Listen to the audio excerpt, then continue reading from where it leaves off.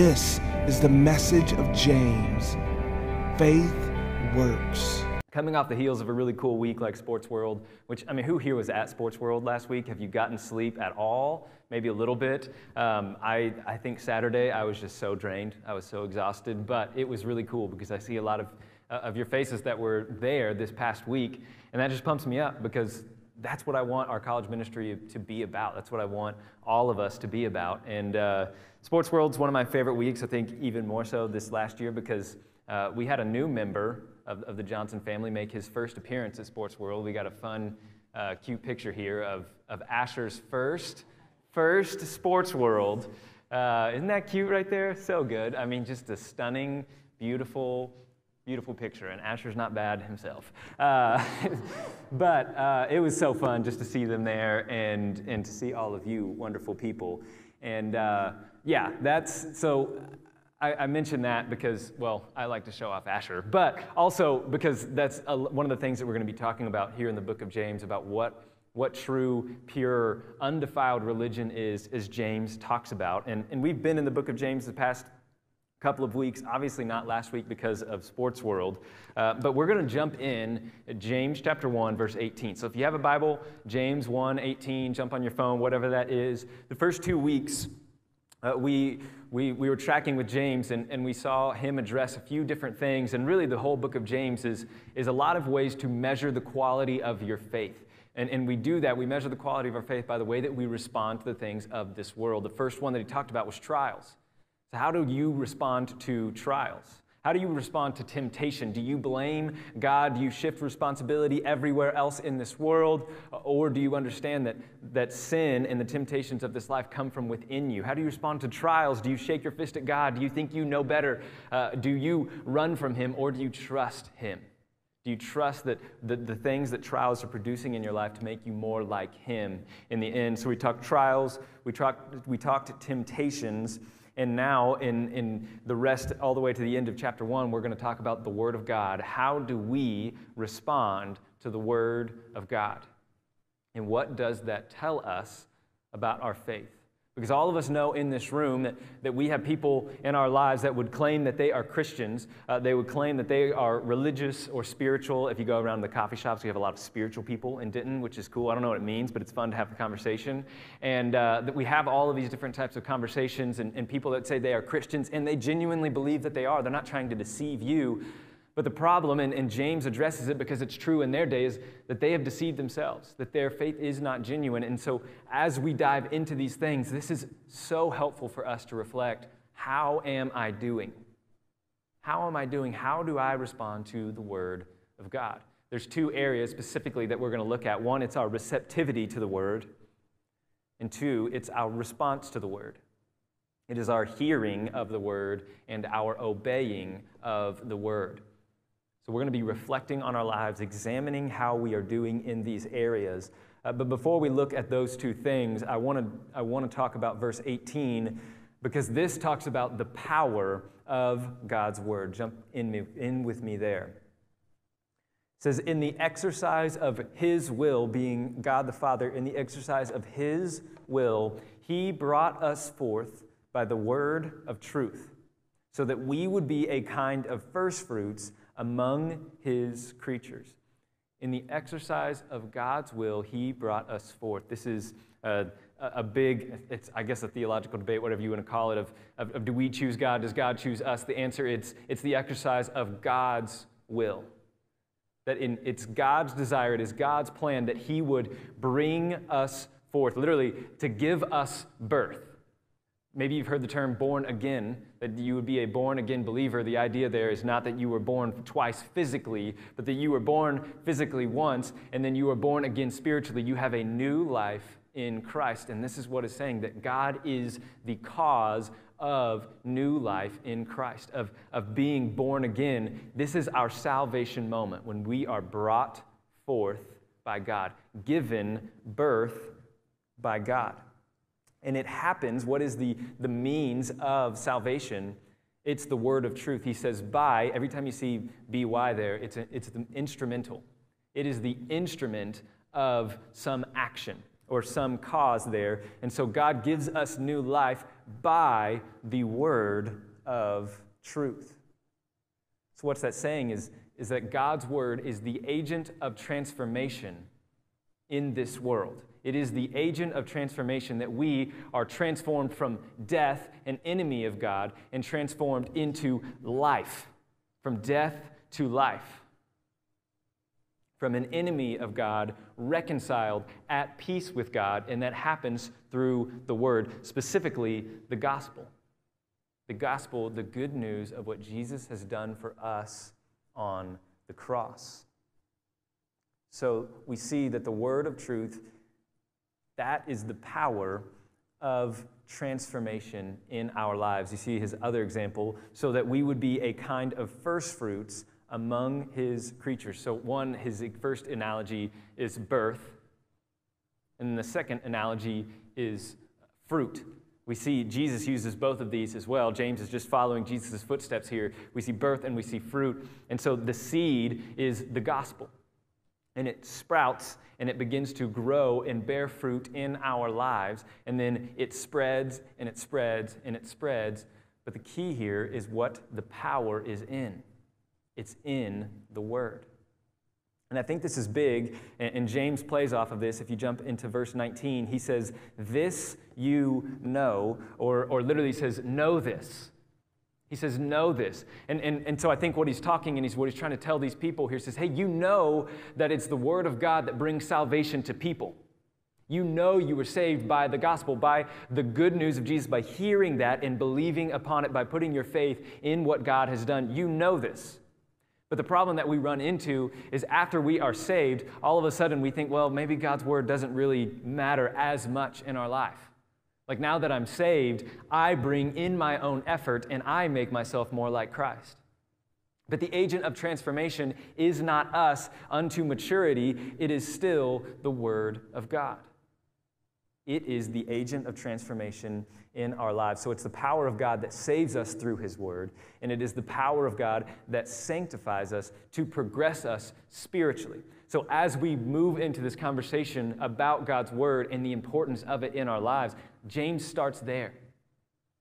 He says, let me remind you of how you need the word of God in your life. Because what James is not about to talk about is just some cool checklist thing, like, hey, make sure you have your quiet time so God will love you more. That's not what it is. That's not why the word is important. The word is important because the power is in the word to make us look more like Christ. It is the nutrients that we need. If we are a plant, it is the nutrients that we need in order to grow. 1 Peter 2:2, like newborn babies, long for the pure spiritual milk of the word. Why? That by it you may grow in respect to salvation. The power is in the word. So as we begin this conversation, James says, hey, you know the power of the word unto salvation. Do you know the power of the word for the rest of your life? That you would grow by it. That you would grow by it. So he jumps in verse 19, "This you know, my beloved brethren, but everyone must be quick to hear, slow to speak, and slow to anger. For the anger of man does not achieve the righteousness of God." I'm going to be honest, the longest time I've read this, and maybe you're in the same boat, I have viewed this verse talking about social interactions. Like between human beings, you're quick to listen, you're slow to speak, you're slow to anger. So, okay, I can't get mad at JJ here. I need to slow down. I need to listen to him. I'm going to listen to you first, and then I'm going to talk later, and then I'm not going to get angry at JJ. I don't know why I get angry at JJ, but I'm not going to. And so I just view that was social interaction. But if you view it in the context of what James is talking about, he's talking about what? He's talking about the Word of God and how we respond to it. So what James is saying is that we need to be quick to listen to the Word. We need to be quick to listen to the Word of God. This idea of being quick to listen, I think this is in our quiet time. This is in the public preaching of God's Word, that we are quick to listen. I think it's the idea of being eager. Like, do you take opportunities to be in the Word of God? Are you eager for it? Are you hungry to listen to God's Word? I think maybe for some of us that answer might be no, not at all. Like, I'm not quick to listen to God's word. Like, I will try and avoid it as much as I can. I will find every excuse to miss out on church or to go somewhere else. And I think there's two types of people, and it always tells me what you desire. There's people that make sacrifices, and there's people that make excuses. And if that's coming to the bridge, that's going to church on Sunday morning, that's being a part of a life group, or whatever it may be. I mean, we do this all the time in life. Like, you don't want to go to your friend's house, and you're like, how can I get out of this? I stubbed my toe, and I can't make it. And you're like, interesting. Like, okay, I guess I'll see you next time. Like, you didn't want to be there. You didn't desire it, so you made excuses so you didn't have to be there. But if you desired it, you would make every sacrifice possible in order to be there. Like, I crashed my car on the side of 35, but I'm walking. Because I want to listen to the word. I want to be there. I have a desire to be there. So what's the question? Do you desire God's word? Do you have a hunger for God's word? Do you want to spend time in the scriptures? Do you look forward to hearing God's word taught? I know I can be boring. I know I can ramble. So go somewhere else, but don't just be like, he's boring, and so I won't go anywhere ever again. Like, no. Like, do you make a desire? Do you seek it out? Or do you make excuses, or do you let little things get in the way of hearing God's word, of spending time with him day after day after day? Is the desire there for you? Now, I know that there are times in our lives where that desire is dulled because sometimes life just sucks the life out of us. And the desire isn't there for us as much. And I know for me on a personal level, there are days, especially when I had a newborn, well, still have a newborn, but like when it was the crazy time of having a newborn, you'll understand one day. And I just hadn't been in the Word for like 2 or 3 days. And I could not tell you, like just within me, I just felt like I was desperate to get in the Word. And I just started reading, and I was like, oh, this is so good. This is so nice. Like, there's just something deep down within the believer that longs for the Word of God. And when we are out of the Word of God, we feel it. I was talking to a buddy just a couple of days ago, and he's like, it's funny. I didn't feel like I was distant from God. I didn't feel like I was cold or far off or anything, and I could kind of been in the Word. But then I just had one of those times where I like got everything out of the way. I just had my journal and my Bible right there. And it was just like, man, God, I missed you. Like, there's something about that was so sweet to my soul. And so I think what James is saying is the mark of a Christian is that they have a receptivity, a desire to be in God's Word. They are quick to listen. They are eager to listen. They are also slow to speak. I think, now this one's kind of confusing. She's like, slow to speak God's Word. But I believe that we are in a young Christian culture, and we are saturated with people that are very quick to speak in the context of God's Word. I mean, we have 1 billion podcasts starting up. We have 1 billion blogs. We have 1 billion people that are like, give me the platform, give me the stage, give me social media, and I will just speak God's Word. But the problem is not the desire to speak God's Word. I think that's a great thing. I think the problem that we're running into is that people do not take the time. They are not slow to speak of being very thorough in their process of knowing God's Word, of being trained, equipped, and ready to actually present the Word of God accurately. And so what we run into is a bunch of half-baked thoughts with very soft theology that's just kind of surface level across the board, and I think we're missing the mark with that because we aren't slow to speak. And I know this might be hypocritical because I'm pretty young and I'm here speaking the Word, but let me just tell you, this weighs on my heart so heavily every time I'm up here on Tuesday. Not because I'm not nervous to speak in front of you. That does not bother me at all. Public speaking does not bother me. I mess up my words every other sentence, and I just don't care. I just keep going. But let me tell you, what drains me, what drives me and keeps me up at night is that I would rightly handle the word of truth. That I fear within me, it burdens within me that I would ever misrepresent the truth of God's word. And I spend hours and hours and hours and hours in commentaries and sermons and listening to other people and learning as much as I can because I do not want to misrepresent the word of truth. And then we are slow to speak God's word. James even emphasizes this at the beginning of chapter 3. He says, "Let not many of you become teachers, my brethren, knowing that as much as..." See, I'm not nervous. Knowing that as such, we will incur a stricter judgment. For we all stumble in many ways. If anyone does not stumble in what he says, he is a perfect man, able to bridle the whole body as well. He says, let not many of you become teachers. He says, don't just jump into this. Don't just start talking because you like that people listen to you. He says, we have to take this seriously. So what, for here, the application, you may never not get behind a pulpit and preach the word of God, but the way that you counsel, the way that you talk of God's word, be very careful. Don't just throw things out there half-heartedly without knowing the context, without knowing the truth of those things. We don't need more people with half-baked thoughts that just want to be social media influencers and find a reason to get into it. Be very careful that you would not misrepresent, mishandle the word of truth, that we are slow to speak on behalf of God and His word. And thirdly, we are slow to anger. This Greek word that James uses is not like the anger of just some outward eruption of just fire. It's not this outward like explosion, but it is this deep inward resentment. It is a deep inward anger, some kind of a fuming against something. It says, be slow to anger, and I think the idea that James has here is that we aren't to be angry or resentful when we are listening to God's word. That we can't get angry or resentful against God's word and say, why would you be angry against God's word? I think we've all run into moments where we thought something and then we realize the Bible says differently. The Bible disagrees with our worldview. The Bible disagrees with our lifestyle, that there are times when the Scriptures confront who we are or what we do. And he says, hey, be slow to anger. Be slow that you would resent the Word of God when it confronts your lifestyle. When it is against you, are you going to be against it? Or are you going to submit? Are you going to surrender? And in order to surrender, it takes humility. Look at verse 20.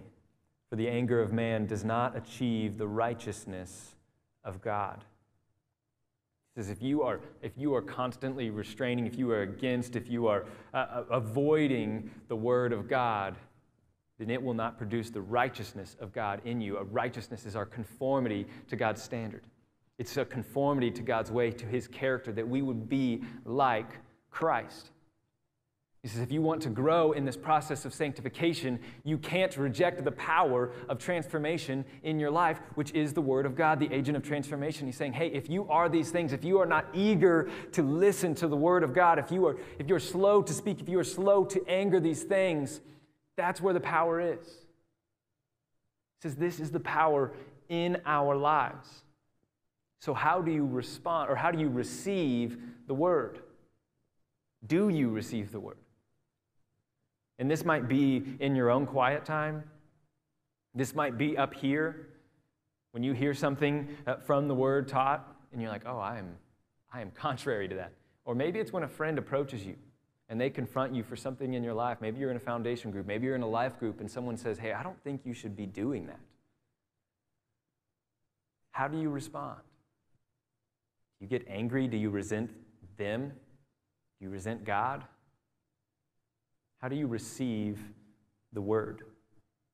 Verse 21, therefore, putting aside all filthiness and all that remains of wickedness, in humility receive the word implanted, which is able to save your souls.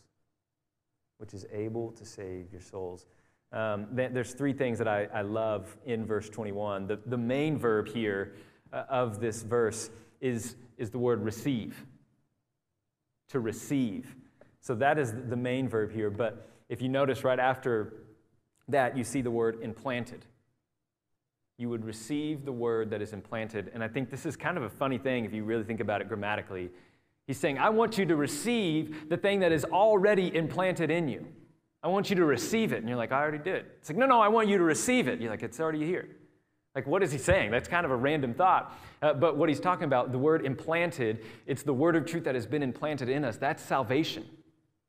It's the word of God that has been implanted, that we have believed the gospel, that the Spirit is now within us, that we are saved. But just as he was saying in 18, moving on to 19, just because we are saved and the word is implanted, we still are called and commanded to receive the word of God. That it doesn't just stop once we're saved. The work continues. The work continues on in our lives. Really, James is giving us the full picture of what salvation is. The full picture of what salvation is. We start with justification. The word has been implanted. The power or the penalty of sin has been removed. We have been justified. We have been made right legally before God, that when he looks at us, he sees us as saved, as pure, as unblemished. The penalty is gone.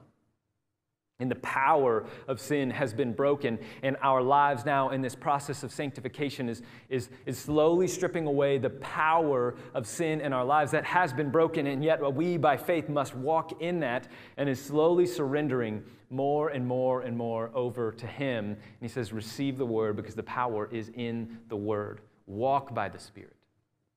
Then he says at the end, which is able to save your souls. He's talking about glorification, that final part of this salvation process. This is when we have been removed from the presence of sin forever, that we have been glorified in heaven. So we are saved, yes. We are being saved, yes. Will we lose that salvation if we struggle in sanctification? No, not at all. But the command remains to receive the word. And the command remains that we would throw off, that we would put aside all filthiness and all that remains of wickedness. The idea there is that you would rid yourself of all that is dirty. They would even think about like taking off your clothes that were just covered in filth. That's what he's saying. He says, hey, you need to take these clothes off that are filthy and receive the word of God.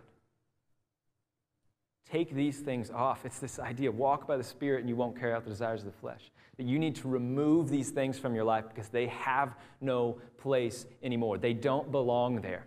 Your old self, your old flesh, and all that went with it has no power anymore. Get rid of it. But the problem for a lot of us in this room is that we try and kind of manage a little bit of both. We're trying to read the Word, we're trying to go to church, we're trying to do these things, and yet we still have all of these addictions. We have these toxic relationships. We have these things in our lives that we're just trying to live both, and we're being fed by both, and it just does not work that way. If you think back to the parable of the sower that Jesus preaches, there's four seeds that plant, and they all have different outcomes, essentially, and one of the seeds is planted, and it sprouts among the thorns.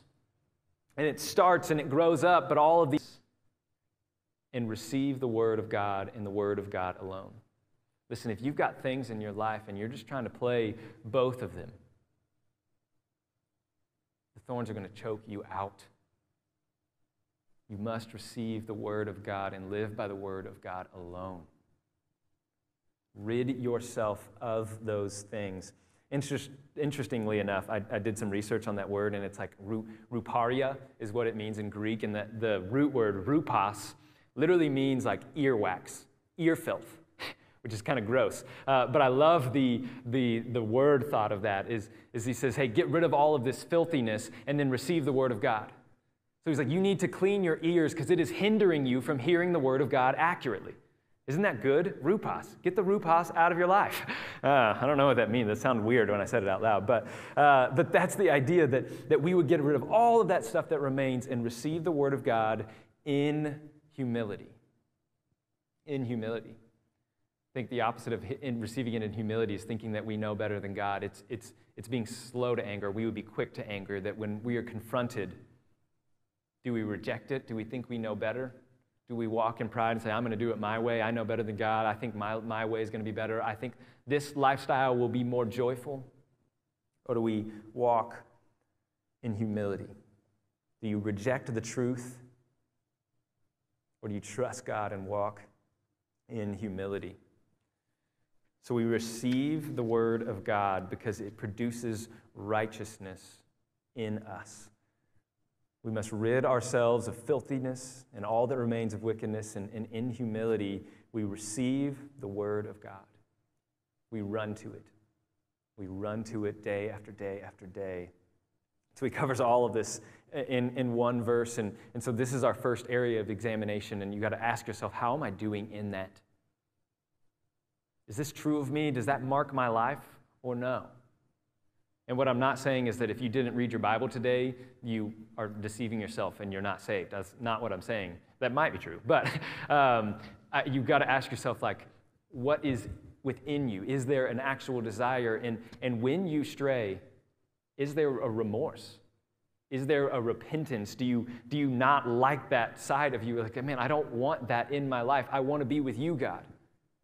Like, is there a spirit in you that is grieved by your straying and by your sin that draws you back to the Lord? Is there a repentance? Because that is the greatest mark that we would see in the life of a Christian. That gives me great hope when I see a repentance in the people of this room, because we're not going to throw a perfect performance. But when we return, and we are quick to return to the Lord, when we stray, there's hope for us. So this is our first area of examination. Now, our second area is our response to the Scriptures. Are you obedient to the Scriptures? Verse 22, but prove yourselves doers of the word and not merely hearers who delude themselves. It says, be doers of the word. Prove yourselves doers of the word and not merely hearers who delude themselves. Now, I know I just spent like 10 to 15 minutes talking about being hearers of the word just for him to say, hey, don't just be hearers of the word. That's not a waste of time, I hope you don't think. But there's more than just hearing the word of God. And I think we all know this, right? There's more than just hearing the word of God, that we must be doers of God's word. And there's one thing I love this. Notice that James doesn't say to do the word. He doesn't say do the word of God. He says be doers of the word. What's the difference? One is characterized by activity, while the other is characterized by identity. One is just activity, the other one is identity. One of my profs at DBU said this all the time. He said, being precedes doing. Being, who you are, precedes doing, just activities that you do. And he says, be doers of the word. It must stem from our identity of who we are in Christ as a new creation.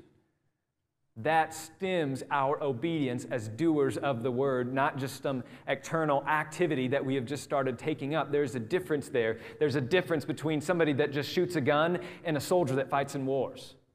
There's a difference between those things. There is identity and there's activity. And James says, this is who you are.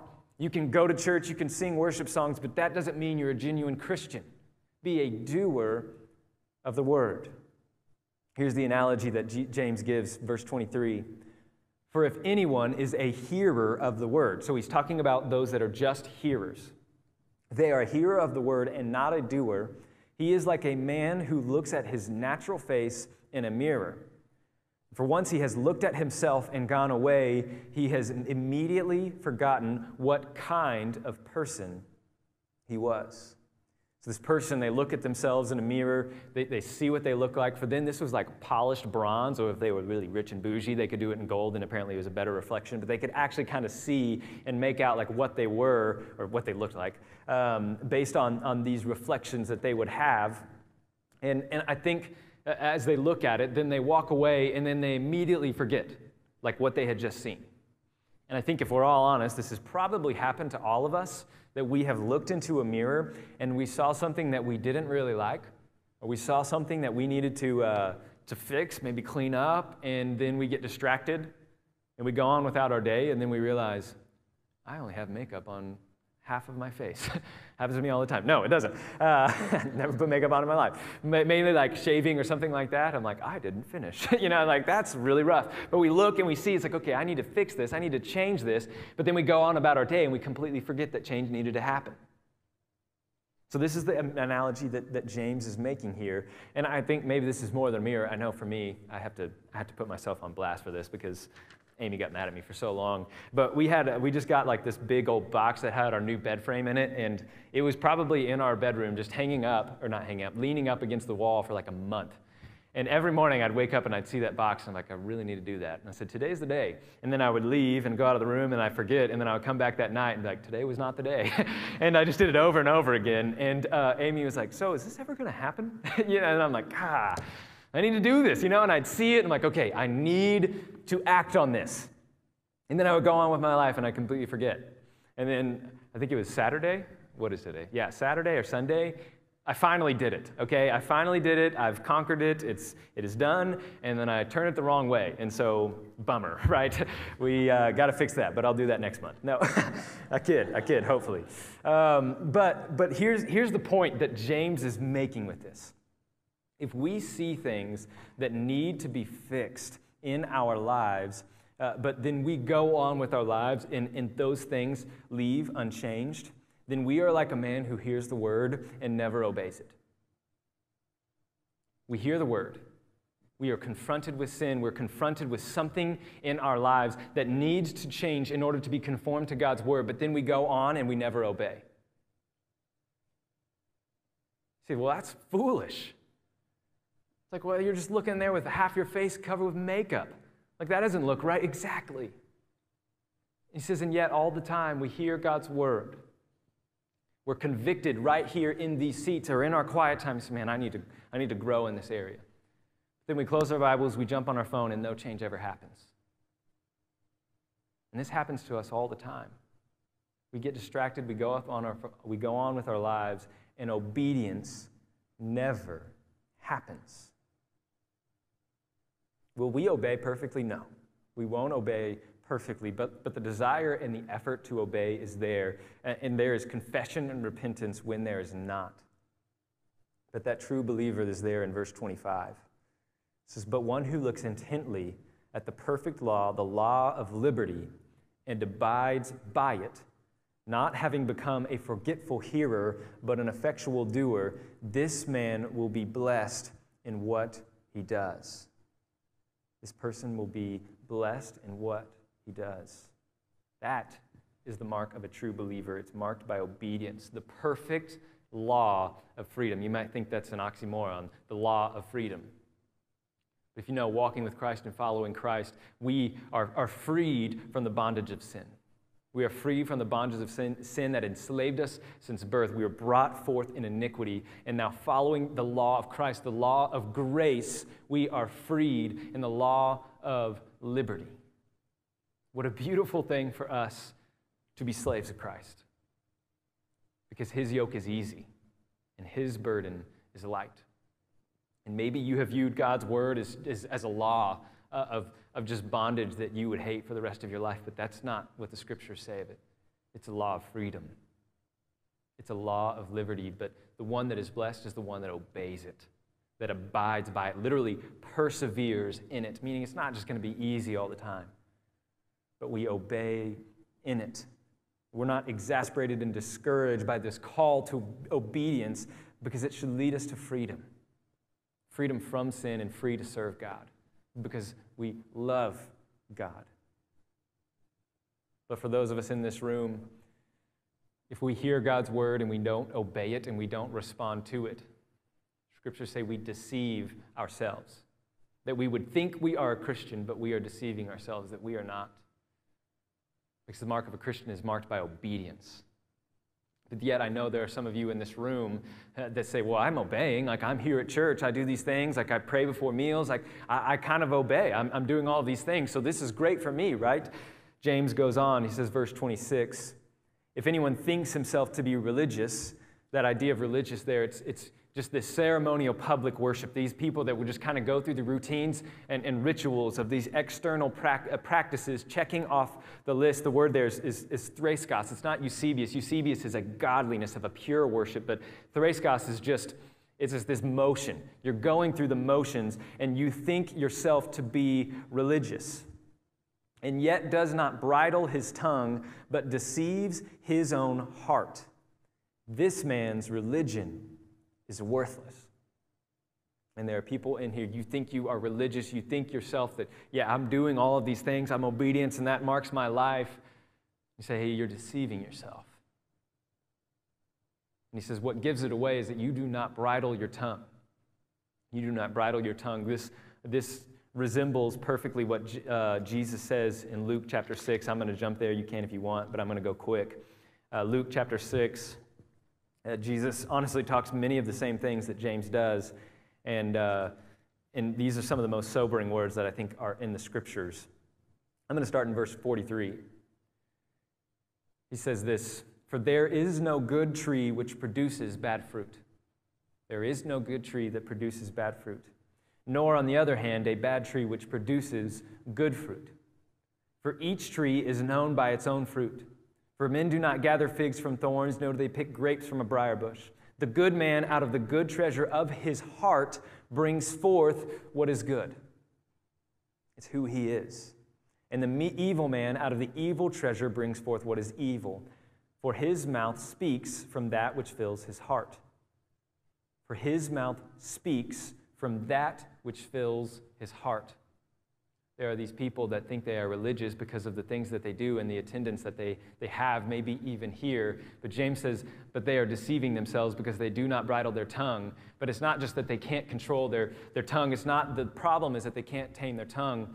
It's that their heart has not been transformed.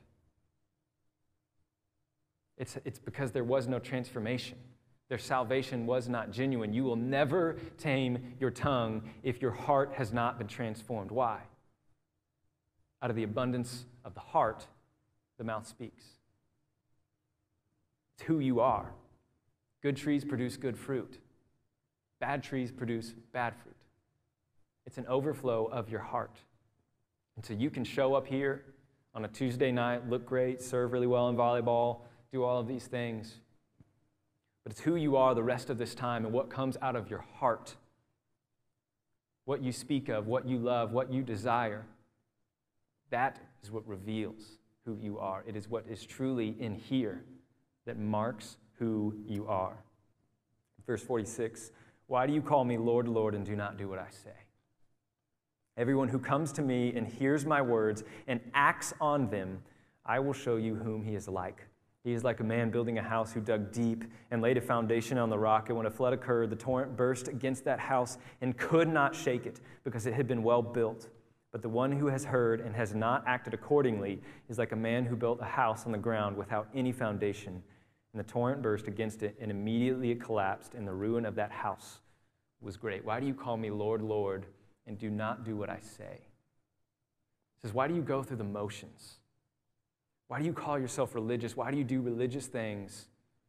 But there is no true obedience in your life. He says, if you are that person that thinks to be religious or thinks himself to be religious and yet does not bridle his tongue but deceives his own heart, this man's religion is worthless. Let me just tell you, all the things you do, all the things you mark off of your checklist, if there is no heart transformation in you that comes from the Word of God, the agent of transformation, your religion, your exercises, your activities, they're worthless. They have accomplished nothing. Hard thing about the Christian life and understanding kind of where we are a lot of times is that the activities look the same, right? There's two people here that one has come to hear the Word of God, the other one's here and trying to hear the Word of God, and in the activities, the actions are the same, but the heart may be very, very differently. And heart work and heart examination is something that I can't do, you can't do, we can't do, but we can look at the fruit of our lives. We can look at the track record and where we are going and what we are like and the people that are around us and saying, where is my heart genuinely? And asking the Lord, Lord, would you examine me? Would you make it evident where I stand with you? Here's how he closes, verse 27. "Pure and undefiled religion in the sight of our God and Father is this, to visit orphans and widows in their distress and to keep oneself unstained by the world." Pure and undefiled religion in the sight of our God and Father is this. See the juxtaposition. One who thinks himself to be religious. Pure and undefiled religion in the sight of God. So you can convince yourself, but the one that actually matters is what is before God.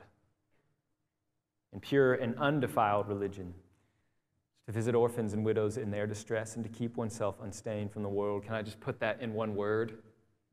It's love. Christians are marked by love. It's John 13. This is how one will know you, by your love. By your love for one another. Are you compassionate? Orphans and widows, that is the meeting the need of where people are, that we love people that it's so self-serving to us. It's easy. We always surround ourselves with people that are fun to be around. It's natural, it's comfortable, it's convenient, and we try and avoid and move away people that require attention and effort, and we just don't want to sacrifice. But sacrificial love is modeled by Jesus on the cross, his whole life. Just, would you take up your cross and follow me? Would you love like I loved? Because the only way you're going to love like Jesus loved is if you have been loved by Jesus. If you do not know the Father, if you do not have the love of the Father that's in you, then you will never love genuinely. It will not be pure and undefiled religion. It's love. It's compassion. It's what comes out of your heart that matters. Is it a love for God? Is it a love for his creation? Is it a love for his people that stems from who you are as a doer of the word? Not trying to earn love, but because you are loved, you do all of these things. It's a love of Christ that compels you to do what you do. To sum this all up, true worship in the eyes of God, which are the only eyes that matter, true worship is marked by obedience and love, a desire to know God's word and to walk with him because you know there's nowhere better. True worship is marked by obedience and love. I'm going to pray for us, and then we'll have our closing worship song, and then Kenzie's got some announcements, and we'll hang out and have a wonderful Tuesday night. Sound good? Okay, let me pray for us. Father, we thank you for your word. We thank you for the power of your word that brings transformation in our lives, and for so many of our friends that are here in this room that were dead in their sins and transgressions of which we once walked. But you have made us alive together with Christ. What a glorious thing that we have been changed, we have been redeemed, we've been reconciled and restored to life with you, and now our lives are a response to your goodness. Our lives are a response to your love and what you have done. And so I pray for my friends in this room that we would be quick to listen, eager to know your word, to know you, because you are worthy of everything that we could possibly do with our lives. You're worthy of the songs that we sing, worthy of the lives that we live, and I pray that as we sing this song, it would be true of our lives and the way that we live, and that you would be honored by the way that we live, by the way that we serve, by who we are as doers of the word. Father, we love you, we thank you, and we pray these things in Christ's name. Amen.